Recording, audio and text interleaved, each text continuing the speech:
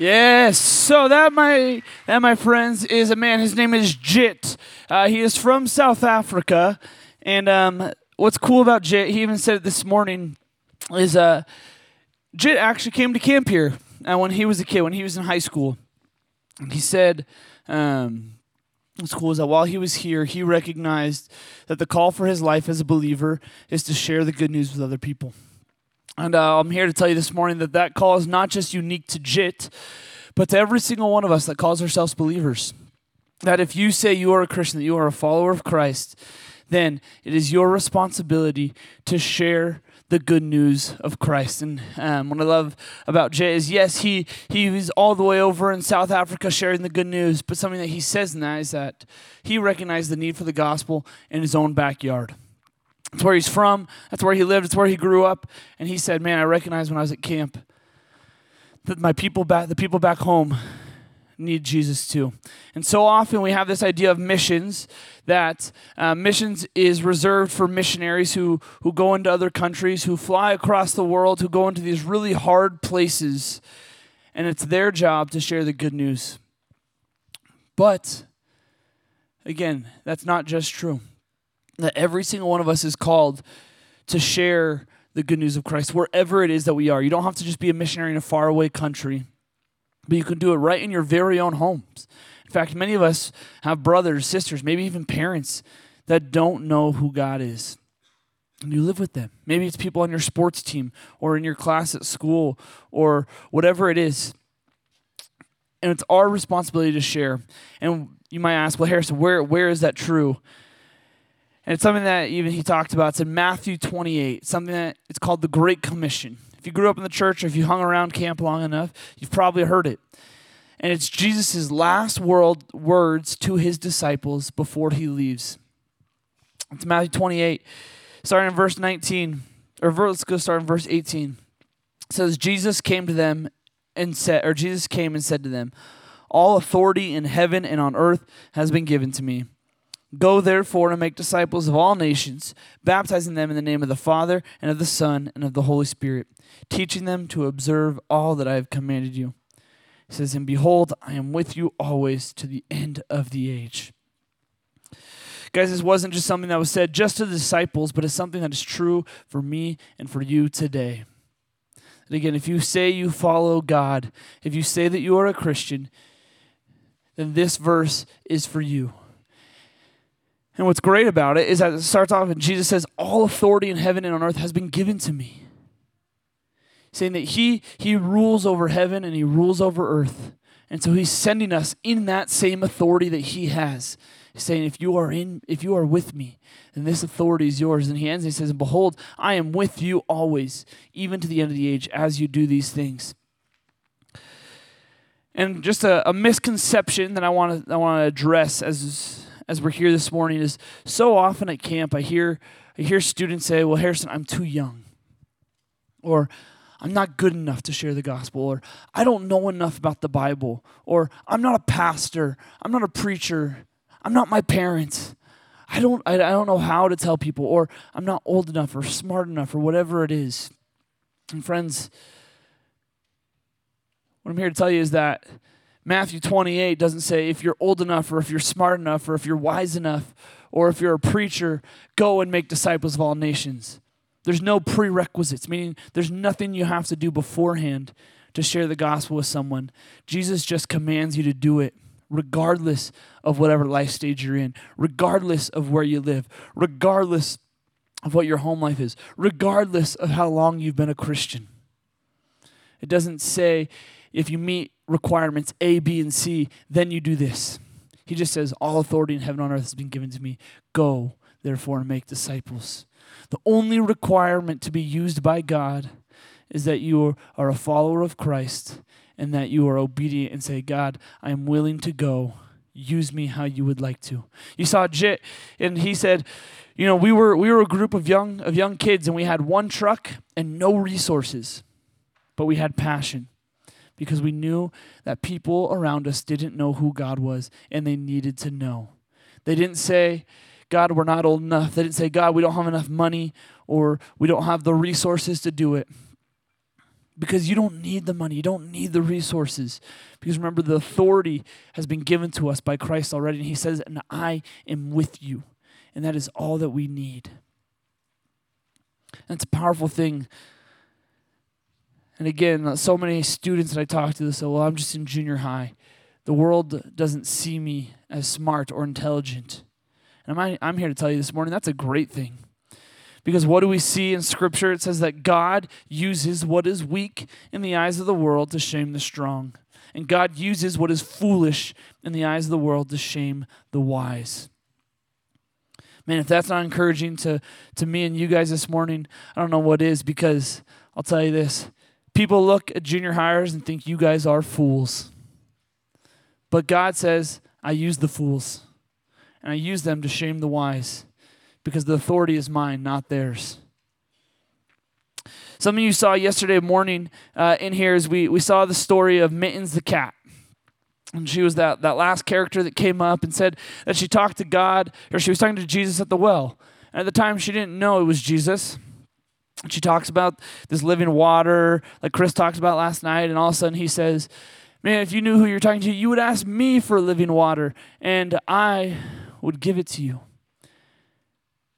And she starts asking more questions and asking about who he is. And eventually he says that he is the Messiah. He tells her who he is. And remember again, as Chris was talking last night, how he was saying that Jesus wouldn't hang out with the Samaritan woman, or they're polar opposites. Remember how he's saying that no one would want to have been a Samaritan woman at that time, and then especially her, because everyone in her hometown knew that she was a sinner. Remember how we talked about that last night? How she was the lowest of the low in her time period. People did not like her. People did not want to associate themselves with her. And yet Jesus said, I know her. And Jesus knew that she needed the good news.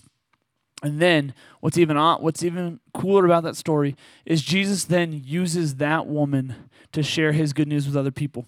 He tells her to go back into her hometown, and people start noticing her and asking questions. And we'll go back into John 4. Give me a second to turn there.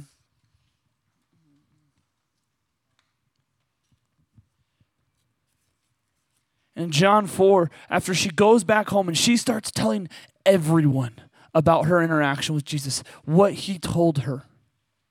And I love this passage in John 4:39. It says that many Samaritans from that town believed in him because of the woman's testimony. One of the most unlikely people in that day and age, Jesus used her to share his good news, and it says that many people believed. If anyone had an excuse to not go back to the very people that knew her the best, it was her. She was an outcast. Everyone hated her. They looked down upon her. And Jesus used her, to which she then went back into her hometown and told many of what Jesus had done. And it says that many believed because of the woman's testimony. This word testimony, again, you hear it thrown around all the time in Scripture. You hear it thrown around all the time in the church. What is a testimony? Well, it's something you've been seeing these witnesses do all week. In a court case, it's them saying, hey, this is the truth of what I experienced. I am telling you what is true because I saw it with my own life. When we talk about it in regards to a Christian, we say, what's your testimony? All right, here, because of the woman's testimony. When you break it down, what it is how God has changed your life. What God is teaching you. And this woman's testimony was about her interaction with Jesus. It's that many believed. And friends, I'm here to tell you this morning that if you are in Christ, you have a testimony. And that testimony is a powerful thing. Because we see in Scripture that if you are apart from Christ, you are a child of wrath, you're a child of darkness, or what we even talked about night one with Chris, you are an enemy of God. But if you are in Christ, you are a child of God, a child of the light. And that transformation from death or an enemy to a son or a daughter is truly a miracle. And if you if you have that transformation, you have a miracle in your very own life that you can use to share the good news of Christ with someone else. It's simple. You just tell them, this is how God has changed my life. And that is a powerful tool, as you even just saw in John 4, verse 39, that many believed because of the woman's testimony. You don't have to know a ton of Scripture. Now, I'm not saying you shouldn't know a ton of Scripture. Knowing Scripture is an awesome thing, and we all should be reading our Bibles and learning Scripture and hiding God's Word in our heart. But friends, the easiest way to share the good news of Christ with someone else is by pulling them aside and say, hey, can I tell you how God has changed my life? And that's a powerful thing. Remember, no prerequisites. If there were, Jesus wouldn't have been able to use the Samaritan woman. He had talked to her maybe an hour before. She was the worst of the worst when it comes to sinners in her hometown. She was the lowest of the low and the outcast. She wasn't the most popular. She wasn't the smartest. She wasn't a Christian for the longest time. Her life had been changed by Jesus. And the only thing she could do was be obedient and say, I'm going to tell other people about what God did in my very own life. And the result is powerful, not because of who the woman is, not because of the things that she had done, but because, again, all authority and on heaven and on earth was given to us through Jesus Christ, and he is with us always. And friends, you possess that same power. And so my encouragement to you today and in your life is go back home. Who are the people in your life that you know don't know Jesus, that need to know him? So many of us are afraid to share our faith because we're afraid that we're not smart enough or articulate enough to share it. But again, God uses what is foolish and God uses what is weak in the eyes of the world to shame the wise and to shame the strong. You guys can all do it. You all have that power. You all have the authority in Christ to do these things. So this morning we're gonna break out of here. We're gonna go. You guys are gonna go back to your cabins or meet with your counselor, and we're gonna go into cabin time. I want you guys to discuss a few things this morning. Start discussing sin. What are the sins in your life that are holding you back? What are these things that are separating you from Christ in your life? And then, man, who are those people in your life that you know need Jesus that you can talk to? Or maybe you take some time this morning, you guys share your testimonies with another.